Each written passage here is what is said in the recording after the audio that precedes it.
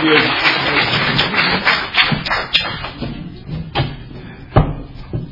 Hi, everyone. I'm Eddie. I'm a grateful member of the Al-Anon family groups. And I'd like to thank Katie for those nice words she said about me. And I'd also like to thank the Al-Latino Roundup Committee for selecting me to do the honors today being your speaker. And I also want to extend an extensive thank you to the staff for locking up all of the tomatoes and eggs in the back storeroom.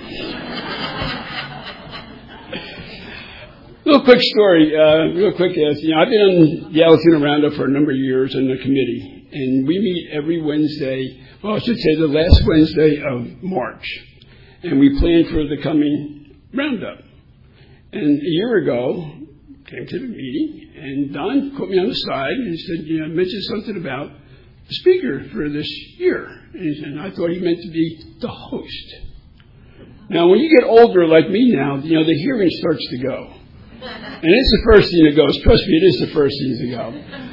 So I said, oh, yeah, no problem, Don. I can do that. I've done that before, and I've been the host before. And I said, no, that Katie did. And I said, no problem.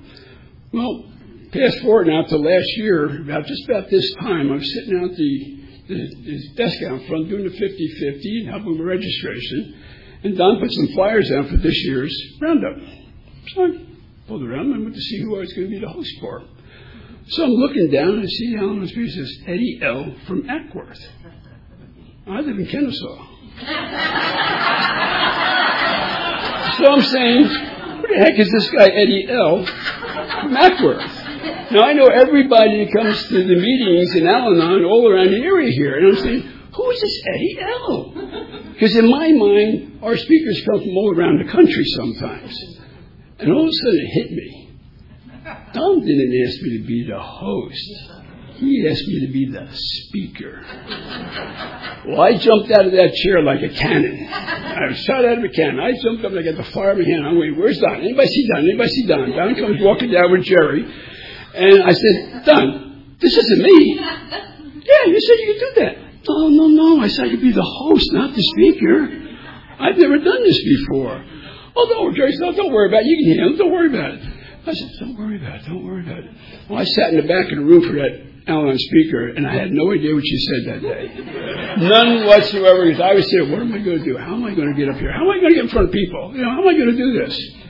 And after the meeting, I called my sponsor, and I told my sponsor about it, and I told him the story. He said, hey, no problem. Look at the bright side. I said, where's the bright side? You got a whole year to get ready for this. So, God only knows, God's my higher power. God only knows what's going to come out of my mouth today. So I just hope He's up behind me here, helping me along. So thank you again for letting me be, your speaker today. I don't have that typical Al-Anon sad story to tell you. I wasn't born in an alcoholic family. I wasn't born in a dysfunctional family. I had a great, loving parents.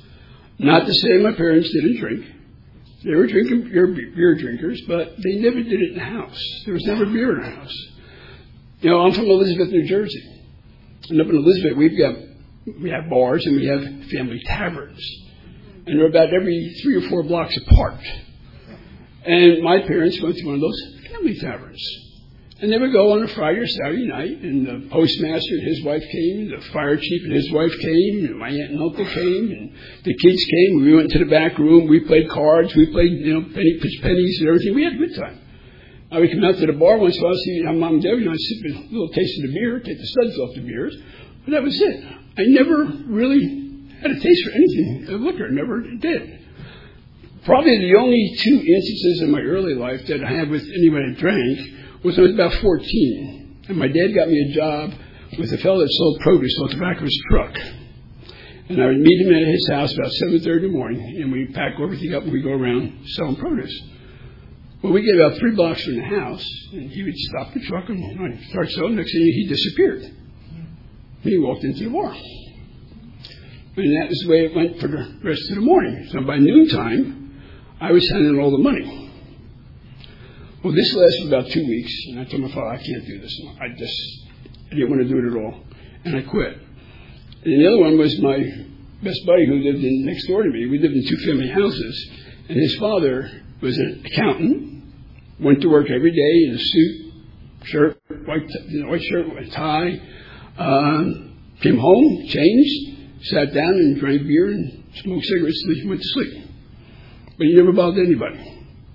So I never had anybody in my immediate life that drank too much. I really didn't know what alcoholism was.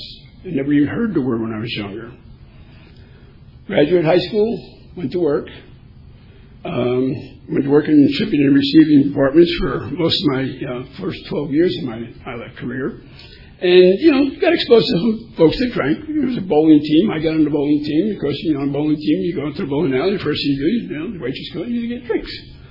I'm only 18 years old. And the guys all told me, oh, yeah, he's 21. Don't worry, give him a drink. I could serve a drink. Didn't make a difference to me. I didn't care. But then I got married. And I went to work for an electrical manufacturer. I needed more money, so I went to work for a better job. And I started as a night shipping clerk, and then I progressed on to days. And they had a golf league, they had a bowling team, and they had softball teams. All the departments had teams. And again, everybody drank. And I swear, someplace on that application form, there was a block. And if you checked that block, it said, do you drink? And if you checked that you drank, you got hired. Because everybody in that company drank. Everybody did. But it didn't. I would go out. I would have a couple of drinks, and I'd have. My taste was sweet. I like rum and Coke. I like Coke. So you put rum in. That's what I drank for most of the time. If I had anything to drink, that's what I always drink all the time. And if anybody knows anything about sweet drinks, if you drink too much of that, you're going to get sick. And I did one time, and that was the end of that. I didn't like that feeling. Did not like that feeling at all. And it's probably why I never didn't drink too much after that either. But then I went to work for later on I went to work for a trucking company. And I got in dispatch and operations. And I get that wanderlust. I was sending drivers all over the country. And I was loving it. I always wanted to live someplace other than Elizabeth, New Jersey. And I sent in trucks to California. I wanted to take 10 pictures back and show me California and everything. And later on, one of the fellows that was our safety director moved down to South Carolina. And he called me up. He says, Eddie, you got to come down here. You just got to come down and see South Carolina. This is absolutely beautiful down here. I came to work today, and I had one person from me at the stop sign. That was it. Nobody else. He was from New York too, New York area. Up there we have a lot of congestion, like we have in Atlanta. And so we did spring break. That was about 88, I guess it was. We went down there, and the kids were off, and we went down to South Carolina. I fell in love with it. When everybody had our banks, fell in love with North Carolina. In 1990, the word got out that Eddie wanted to leave New Jersey. He wanted to move to North Carolina, and my old boss was working for a company, and they had an opening. Statesville, North Carolina, just above Charlotte. I didn't hesitate. I jumped on that job so fast it wasn't even funny. Came down here, they rented me an apartment, but they changed their mind about 8 months and they dragged me back to New Jersey again. All right. Well, then I turned down another opportunity to go in 93 to come down to North Carolina. I'm one of these guys that if all my ducks aren't lined up in a row, I don't make a big decision like that. I turned down going to California twice. I could have lived in Denver. I could have worked in Chicago, which I never would have done. That's too cold. But, I just didn't want to, So in the December of 1995, the owner of the company called me into his office. And he asked me, he said, do you still want to go south? And I said, the bear poop in the woods? Of course I want to move south. And we sat down and we talked, and he outlined this whole thing that we were going to open up the Southeast. And I was all, going to North Carolina again. I couldn't wait to go. And as we're walking out the door, he tells me, he says, oh, by the way, he said, you're not going into operations no more. I was director of operations at that time. He says, you're going to the sales department. And I looked at him and says, sales? You're sending a Yankee down south?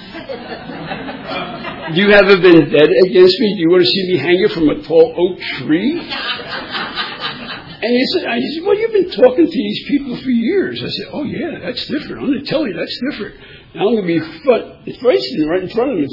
No way I want to go south like that. He said, you'll be fine. Don't worry about it. Don't worry about it. Just like don't worry about being a speaker, right?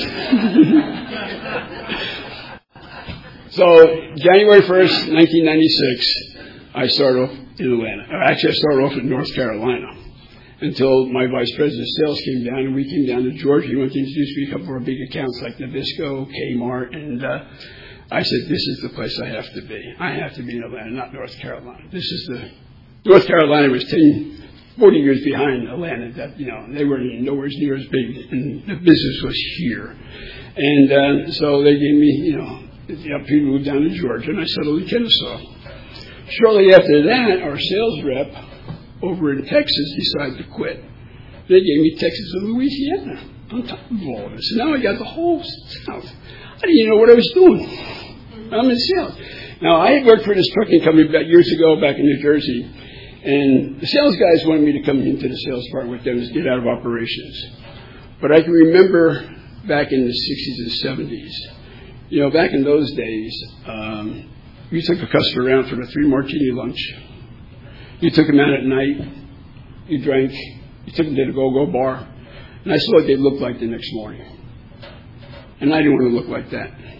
And I said, I don't want to go in the sales department. I had nothing to do with sales. That was my biggest fear of going into the sales department.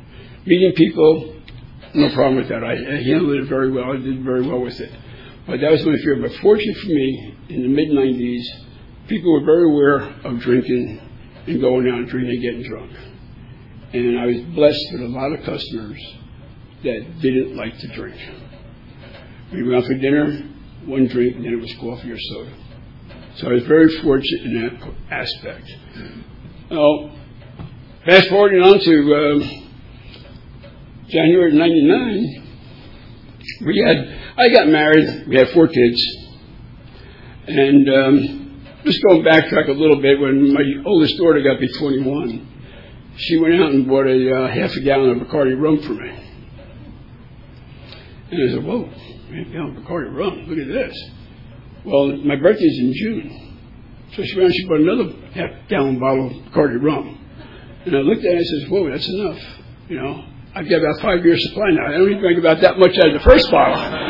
You don't keep buying these half gallon bottles of rum. It's not going to go anyplace. And all the years I worked in warehousing and transportation, back in those days, when the salesman would come in with a bottle of booze, at Christmas time, I'd go home with bundles of bottles of booze. So I had this big liquor cabinet. I had all kinds of, you name it, I had it. I had scotch. I had 12-year-old scotch that was probably 36 years old. I had rye. I had, you name it, I had Sambuca, I had Amaret, I had blackberry brandy or apricot brandy. I had everything in the cabinet.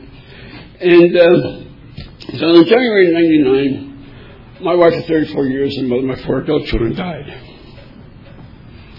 And I remember about 2 weeks after the funeral, I was on my way to work. And I got the traffic light down by McClellan Parkway in 041, right by the airport. And the sun was just coming up over the horizon. And I looked up there and I looked at the sky and I said, okay, God, now what? All the years I wanted to leave New Jersey, all the years I wanted to move, be someplace else. And I finally made the decision to move. Now this happens. What's next? Boy, little did I know what he had in mind for me. The first 53 years of my life I spent in New Jersey, I thought I did a lot of things.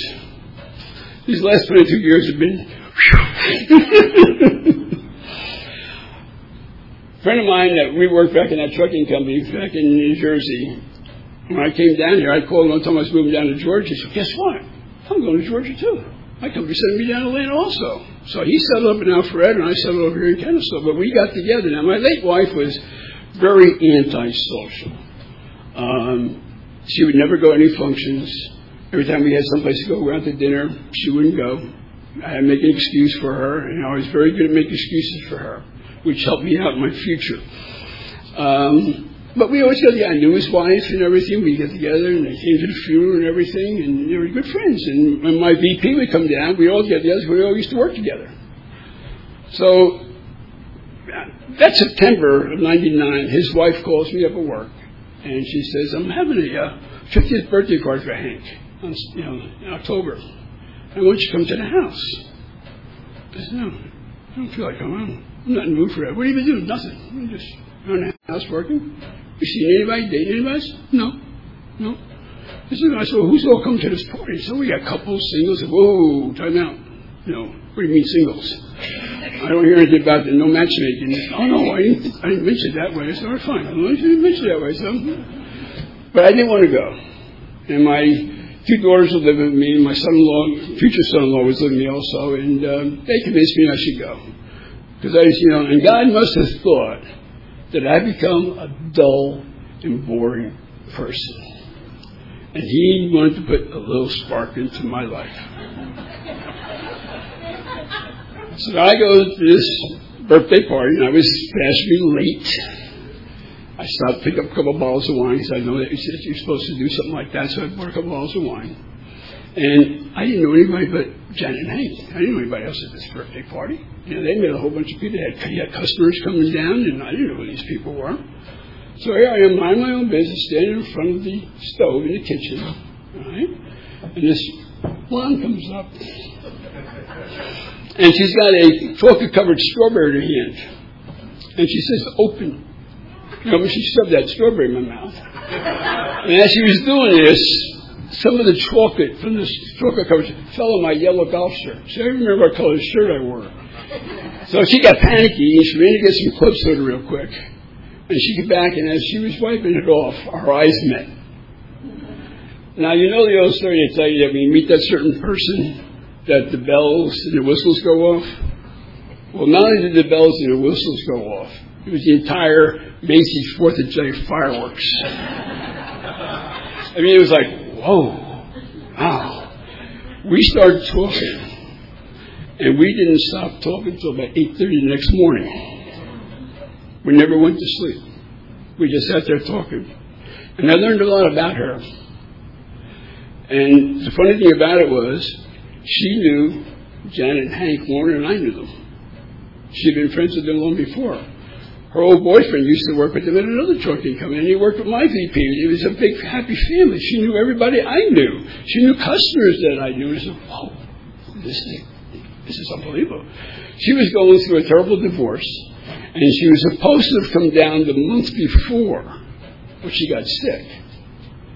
And she didn't come down that month before. She came down on Hank's birthday. And, so how, this is like, everything just like, whoa. What's going on here? She also told me she had a disease called myasthenia gravis. And she almost died in 1985. She was intubated for 4 months. And I admired her for her strength and her will to live. And she expressed that to me. We just talked about everything in life in general. And, I knew right away this is the girl. I knew this is the person for me. And I started a long-range relationship because she had to go back to New Jersey. And I met her at the airport. That's when you could go down to the airport, go to a gate, and I met her at the airport before she got on the plane. And we started that long-range talking. My first month's phone bill was $300. We talked a little bit too much. Just a tad. She would come down, and she was, when I first met her, she was doing a thing called plasmapheresis, where they take the blood out of one arm, run through a machine, and put it back into the other arm. Like they do dialysis, similar to that. And she could go, at one time when she first got sick, she had to do this every single day. They removed her thymus gland, which sits behind your heart. So she had open heart surgery. And the plasmapheresis, the doctor had her drugs, started getting better and better and better. She could go longer times. So she was to the point where she could go about 3 weeks without having the treatment. So she would have to go back to New Jersey. And we started looking around for hospitals that could do this. I wanted her to move here, and we found everything down at Emory. So we put all of our doctors down at Emory. So now everything, finally, eventually, I convinced her to move down here. And she moved in with me. And everything was just going, excuse me. It was going beautiful. We were having such a great time. We were having the best time of my life. We were just laughing, going places. She went over to Texas with me on a couple of trips, met customers. I had a customer that I could never get out to lunch. I could never get her out to dinner. Finally, she went to dinner one time with her husband. And I brought Deb with me this one time. We went out to dinner. And the next time I called to make arrangements, she said, "Is Debbie coming?"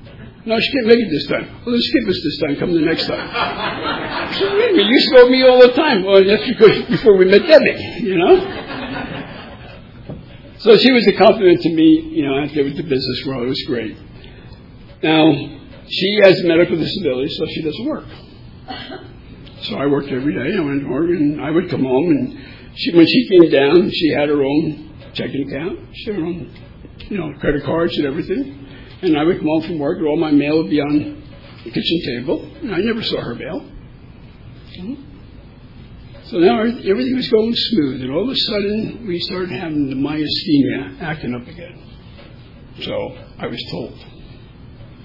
I didn't know what was going on. I had no idea what was going on.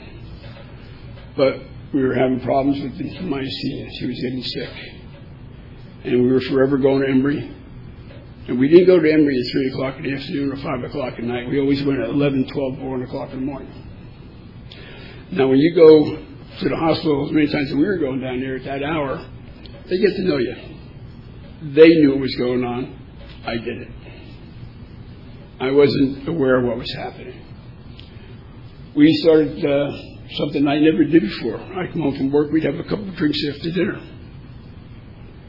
We'd sit in the house, you know, it was nice. We have a nice extended deck in the back of our house. We'd sit out there, and we were having a couple of drinks every night. 2 was about all I would do. I had no idea how much she was drinking. I was never watching. I just didn't watch. But that's all I would drink. And that was something I never did in my entire life, was drink after work. Never did. And we were doing just about every night of the week.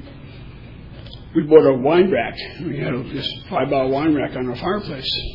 Filled it up with 5 bottles of wine.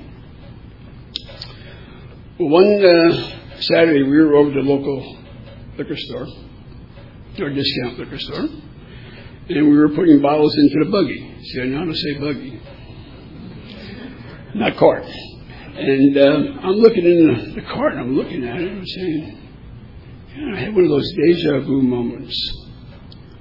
I had been here and done this before. And this is back in time when you had a checkbook. And I reached my back pocket and pulled out my checkbook. And I looked, sure enough, just 2 weeks prior to this, we had bought about $135 worth of alcohol. Now I'm looking in and I say, we've got more than $135 worth of alcohol in this cart, buggy. So now I went home, and 2 of those bottles were wine. And I go home and I looked at the wine rack that we had there. It had the 5 bottles of wine. It was empty. So now things are starting to roll in my mind now. What's happening? Alcohol runs pretty deep on both sides of her family. She's Irish. I love her for it, but she's got a little bit of German in her, so she's good. You know? But I started getting suspicious now what was happening. And then one day I went into that expensive liquor cabinet I had. I went to get a little blackberry brandy. And we poured it out, and it came out white. We reached in for another bottle. That came out white. It was water. She drank the whole thing dry. It was all gone, including my 36-year-old scotch, which I never would have drank it anyway, but that's beside the point. It was gone. It was a keepsake. It was a nice fancy, decanter. But it was all gone. Everything. Every single piece. And that's when the arguments started. That's when the fights started. Then we started really having some headaches. She realized then she had a problem. She went down to a detox at Emory 3 or 4 times, maybe 5 times. I don't know how many times she went down for a week to dry out. She would come back home, and within a matter of another week or 2, she would be back drinking again. And I started coming home because we do these stupid things we always do, our silent honors. I searched for the bottle, look around the house, find it. In the beginning, she was hidden pretty good. I had, dig up things, had under the seat covers, the cushions in the living room and everything. Then finally she got smart, she would leave the bottle out. And she would leave it a little bit in the bottom of the bottle because she knew that once I found that bottle, I would leave her alone. I wouldn't bother her no more. So what she was doing then was buying 2 or 3 bottles at a time. So she always had one in reserve. But I'm dumb. I'm stupid. I don't know any of this. I'm not paying attention to it. Now, one Saturday, she was out to the store shopping. And I went out to get the mail. First time I got a mail in a long time. And I was sorting out the mail in the kitchen. And I came across her credit card bill. Yeah, I opened it. Not supposed to do things like that. I opened it. And sure enough, there it was. It must have been 15 entries. And she wasn't going to the discount liquor store. She was going to the local store in Kennesaw. Now, I don't know what I was more mad about, the fact that she was going there and paying $5 to $8 more for a bottle, or the fact that she was drinking so much, because I could see by the quantities, she was buying 2, 3, 4 bottles at a time. So she had a stockpile. I was angry. I was mad. Looked at it, and I looked at that, and I reached into the drawer where we keep pictures, and I pulled out the drawer, took a picture of her, got in the car, and I drove down to that liquor store. Now, I walked into that liquor store, and I probably sounded a little bit something like Johnny Cash. That song, a boy named Sue, and he found his father in that drunken saloon there, his drunken father in the saloon. And I probably walked in and said, "My name is Eddie Lenhart, and this is a picture of my wife, and she's an alcoholic, and if you ever sell her another bottle of alcohol again," and it sounded like Arnold Schwarzenegger in the Terminator movie, "I'll be back." Now, I'm from New Jersey. We don't do idle threats. And I'm sure I said more than don't sell her another bottle of alcohol. Now, for about 25, 30 years, I used to carry a baseball bat in the trunk of my car. And it wasn't because I played a lot of baseball. It was because I said, that's how we settle things like this. And I promise you, God said, I did not have the bat with me that day. I did not have the bat. But I'm sure I threatened this gentleman. Because I know, because on Monday morning she called me at the office when she went to buy a bottle, and he let her into the store. Said, "Your husband was here, and I can't sell you no more, Mr. Beasley. Leave the store. I can't sell you. You have to. He'll be back. Your husband. He said he'll come back." So I know I must have threatened either to destroy his store or break all his merchandise or hit him over the head with a baseball bat. I must have done something, but and she was mad. Oh, she was. Yeah, that was me, boy. And but then she realized that she had a problem, and by this time my kids found it. My kids all knew what was going on, but we didn't tell Mom and Dad. She made me promise never to tell Mom and Dad. She didn't want them to know that she was drinking. So we went up north a number of times, got back home, and she was pretty good. A couple of times she was good. She didn't drink. And she had started going to AA meetings. And she doesn't like to drive at night, especially in areas that she wasn't too familiar with. And we were going a lot over East Cobb, where we were going to meetings at. And I was taking her, and I would go to meetings. I would sit with her sometimes, and I'd sit in the back of the room, and I'd sit in the car. So I started learning a little bit about AA and what it was all about, because I'd never, ever had this problem. And, of course, the word Al-Anon came up. But there's nothing wrong with me. She's got the problem. She just stopped drinking. What am I going to go to Al-Anon for? What's Al-Anon? I knew what AA was. I knew that if you went to the meetings all the time, you got a sponsor, you'd get better. And that's all she had to do. So what am I going to go down for? Nothing wrong with me. I'm not doing anything wrong. Besides, I thought it was a cult anyway. But that's beside the point. So we went up to New Jersey in December 2004. And everything went fine for the first week, and then all of a sudden, just before we left, she drank, she got drunk. And Mom and Dad found out. And it was a disaster. I couldn't get out of there fast enough. We came home, and that's when she realized that she had to go into treatment, so she went to a 30-day treatment center. the lady that ran that center at the time gave me her business card. And on the back of the business card, she wrote that I had access to the facility. Anytime I wanted to, 24 hours a day, I could come in any time to see her. And I did, not all the time, but I did most times. And I always came in with hands full of cookies, potato chips, pretzels, not only for the other patients that were in there, but also for the staff. And I was feeding them also, so they let me in the door all the time. But it was amazing because I saw something that I hadn't seen. She was a different person. She was changed. She was even better than the girl I met 5 years ago. And after 30 days, she came out, and she started doing 90 days, 90 meetings. She got a sponsor. She had one before. It worked out. She wasn't ready for it. But she got a different sponsor, and she knew the sponsor. She had met her in another meeting someplace. I knew because she's from New York, too. So they blended pretty good. And that sponsor of hers had a lot of influence on this guy. And why I'm here, okay? Her home group at the time was right here in Cartersville.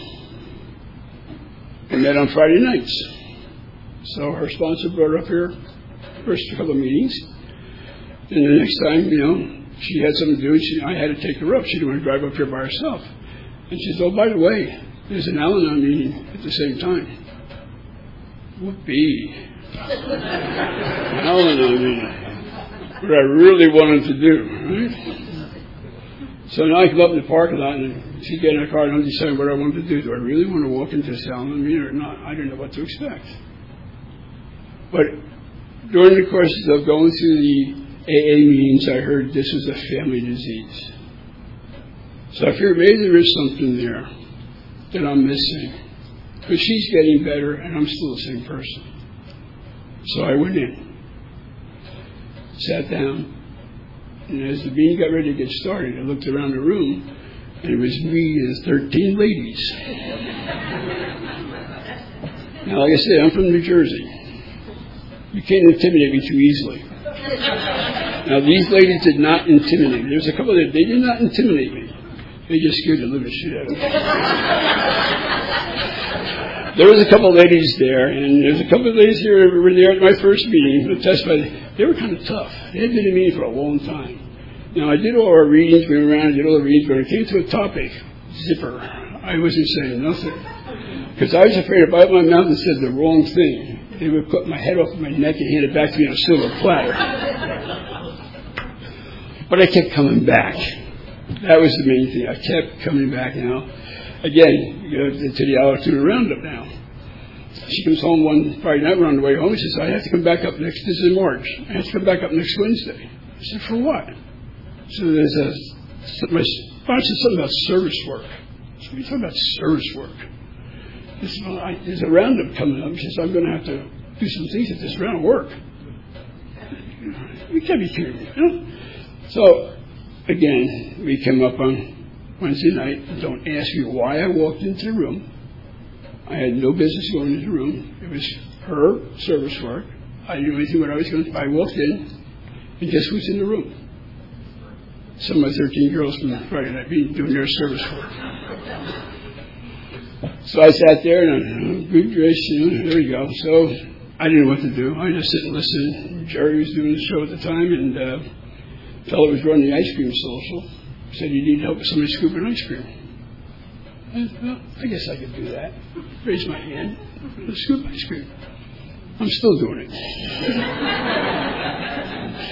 I did it for about 3 years, and it was funny. We had these 5 metal stainless steel scoops that we use, and we washed them, we put them in a bag after we're finished, and after 3 years, he handed the bag to me, and he said, take care of these, and left me, walked away from me. So I'm sitting there, just, what are we going to do these things? So I walked into Jerry, and he said, I think he's passed the baton on to you. And that's what I've been doing for the last 11 years. I've been doing the ice cream social. And, it's service work. And, in the beginning when I came down, let's get back a little bit here. I was going to that one meeting, then her sponsor was also going to a meeting down in Marietta on Thursday nights. And guess what they had there also? They had another Al-Anon meeting. So now I'm going to 2 meetings a week. Now, whoopee, all right? Now, I'm doing everything I'm supposed to be doing. I'm reading all the literature. I bought some books and started reading up on it. And I'm listening and I'm hearing things that I probably wouldn't have heard before if I hadn't come to Al-Anon. And I'm learning a difference about myself, a calmness starting to come over me. Then our sponsor said that, have you gone to church? Well, I'm Presbyterian, she's Catholic. We've been going to church occasionally. Well, why don't you come down to our church? So she comes home and says, my sponsor wants us to go to church with him on Sunday. Whoopee, okay. All right, gotta listen to what her sponsor tells her.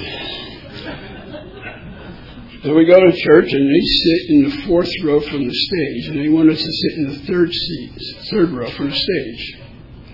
And I'm old-fashioned Protestant Presbyterian. The choir, these mundane hymns that we sang, dull and boring hymns, and I'm looking up, and there's the band up there. And all of a sudden, they get up and they start playing. And her sponsor's husband leans over and says, Led Zeppelin is playing today. It was so loud I could feel my chest vibrating. Because we were in the 3rd row from the stage. The funny thing about that is, that was back in 2005. We still sit in the same seats. All these years we still sit in the same seats all the time. That's creatures of habit, I guess. I go and doing this for about a year and a half, going to the 2 meetings. Then after one Friday night meeting, Jeanette came up to me and said, would you be willing to help me get a meeting started closer to home, in the Ackworth area? I didn't hesitate.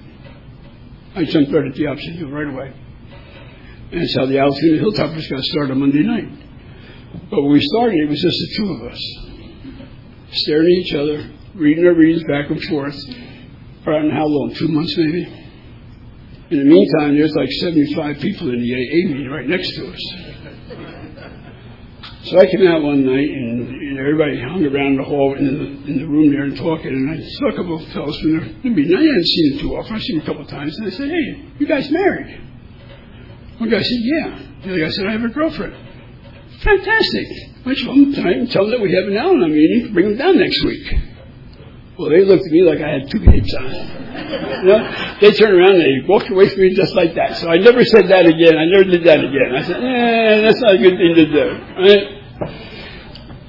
So now we're going along in 2008. One of her sponsors, again, back in my life, but this time it's her husband. And after church one Sunday, he says, I was talking to him at an AA meeting at North Star Church. He said, I told the folks at church, and they said, if somebody would be willing to start an AA meeting, they'd give us a room. And I didn't hesitate. I jumped up just like that right away. And that's how the Blue Springs group got started, which is my home group. We meet on Tuesday night at 7 o'clock at North Star Church. And I've been there, and we just celebrated our 10th anniversary this past July. And, and we still go to North Star Church as our favorite church.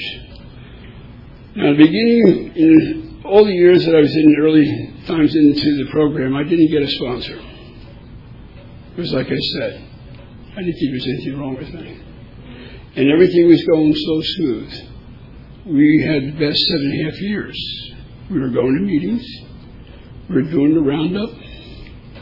We were having a great time. Then all of a sudden, that disease reared its ugly head.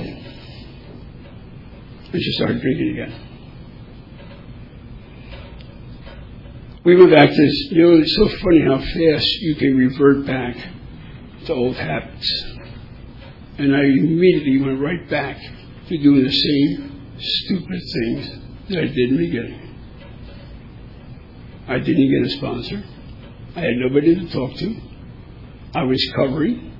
I was lying. I was making alibis. Everything I did in the past, I did all over again. And had the same results. Zilch. Nothing was changing. Finally, I decided to get a sponsor.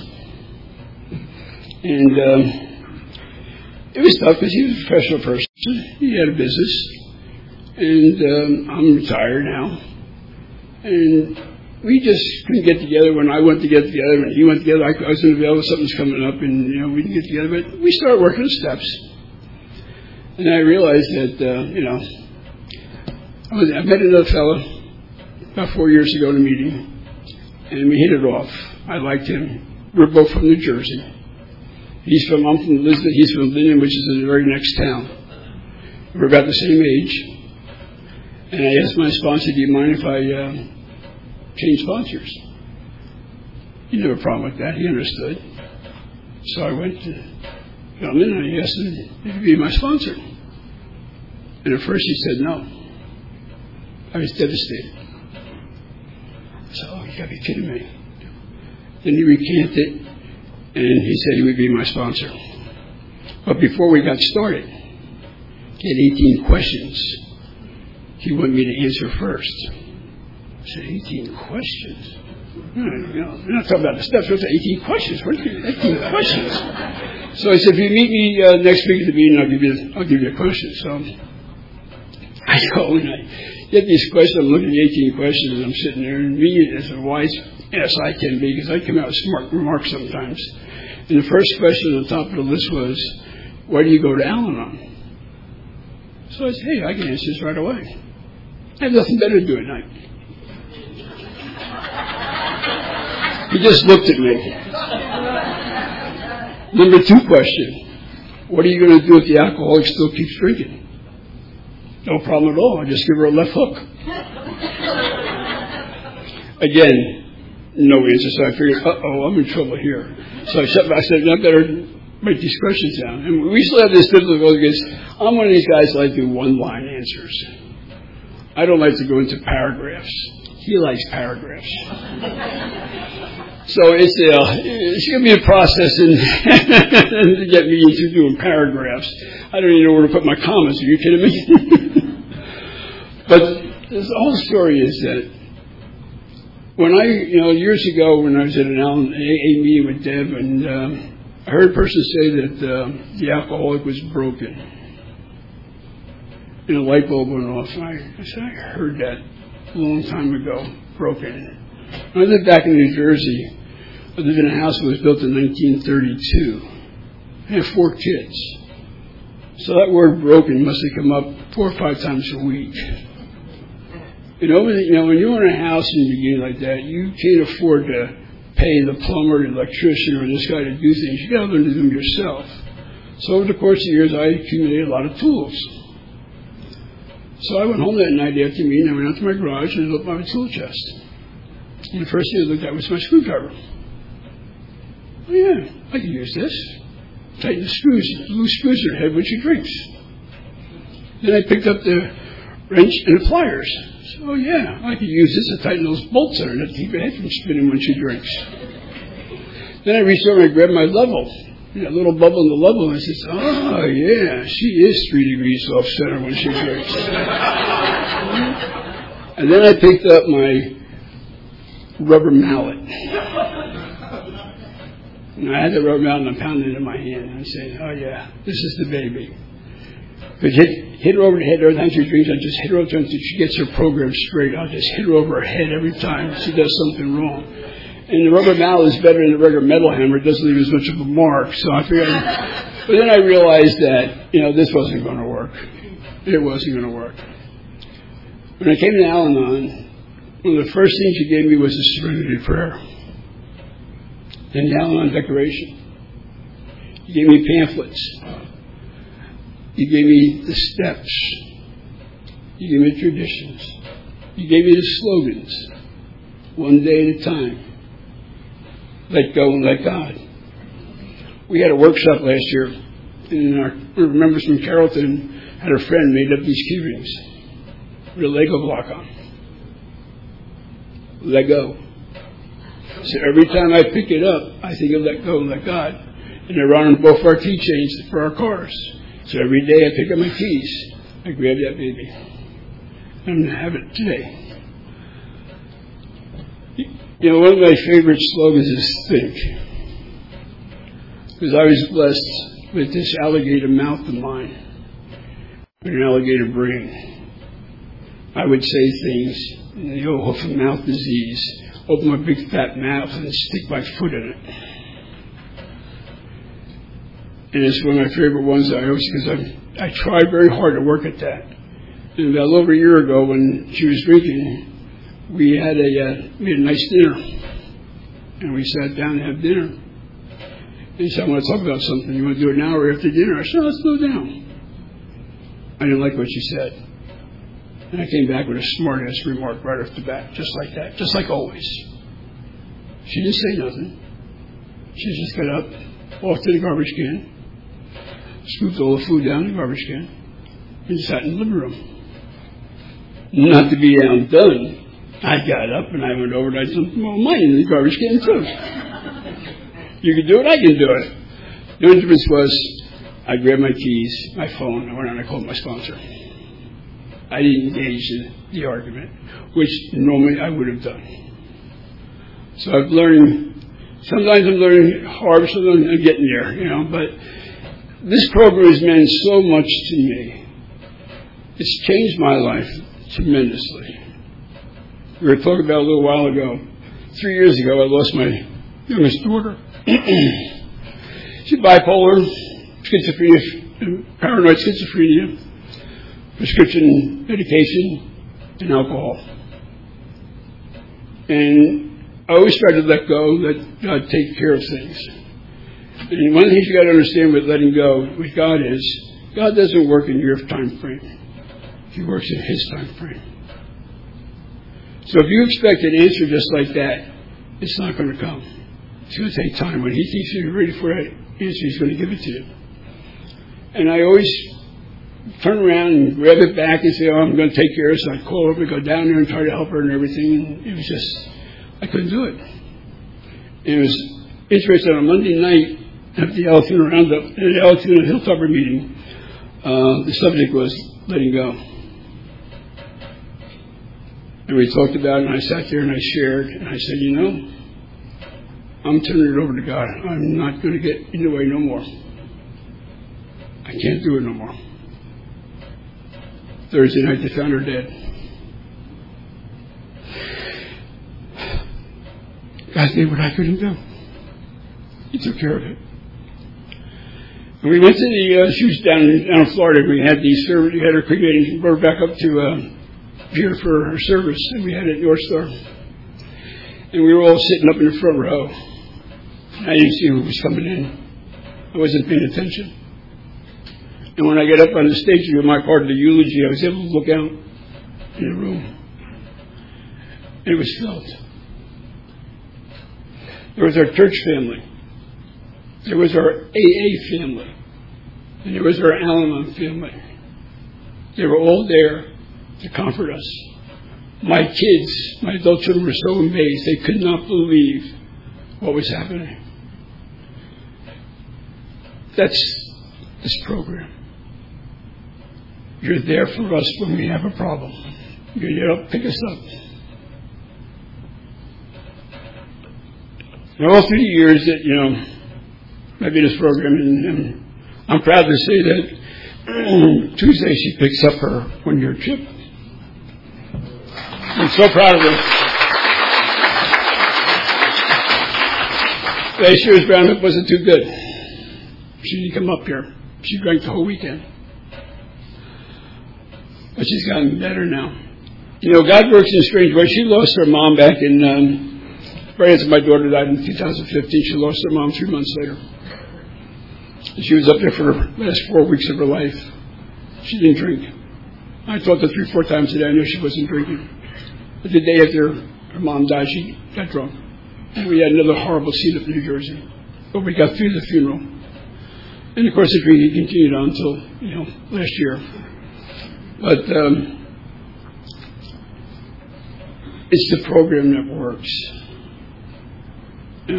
And God works in strange ways sometimes. He knows when things have to be.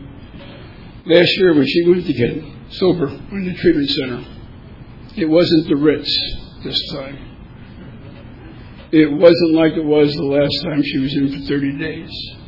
I couldn't see her all the time. It was down in Riverdale. If anybody knows where Riverdale is, it's not a very good section of town. It wasn't the nicest quarters in the world, but she stuck it out. She stayed there because she had to do it. And I know God was pushing her because she had to be strong. Her dad got sick. We lost him this year. But this program kept her sober and the support. There's one thing that I've always done and I've always listened to is one word. Well, not one word, a couple of words. Keep coming back. And I've done that all this time. Whether it's drinking or not drinking, I always kept coming back. I can't say enough that, I often think of the people that come to meetings sometimes, and they come in, they're broken, they're crying, they're desperate, and then we wish we had the silver bullet to tell them how to make their person get better, but we don't, because you have to take care of yourself.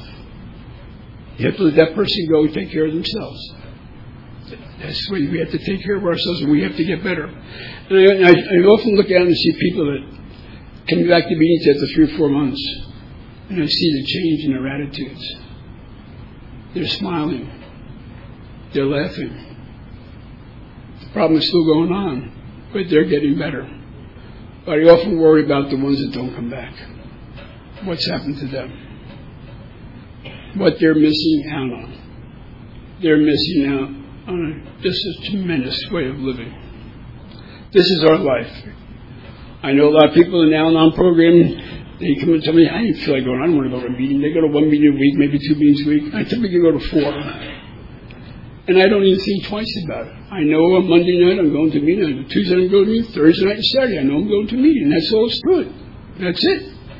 And I'm going to meet my sponsor. Well, it's just a different way of living. And I enjoy this. It's great. With that, I guess I talked too much. When I first came into this program, I didn't want to talk at all. Now I have a tendency to talk too much. I get myself in trouble with that sometimes. But I just want to say thank you very much around the committee and everyone here for coming out and listening to me today. Thank you very much.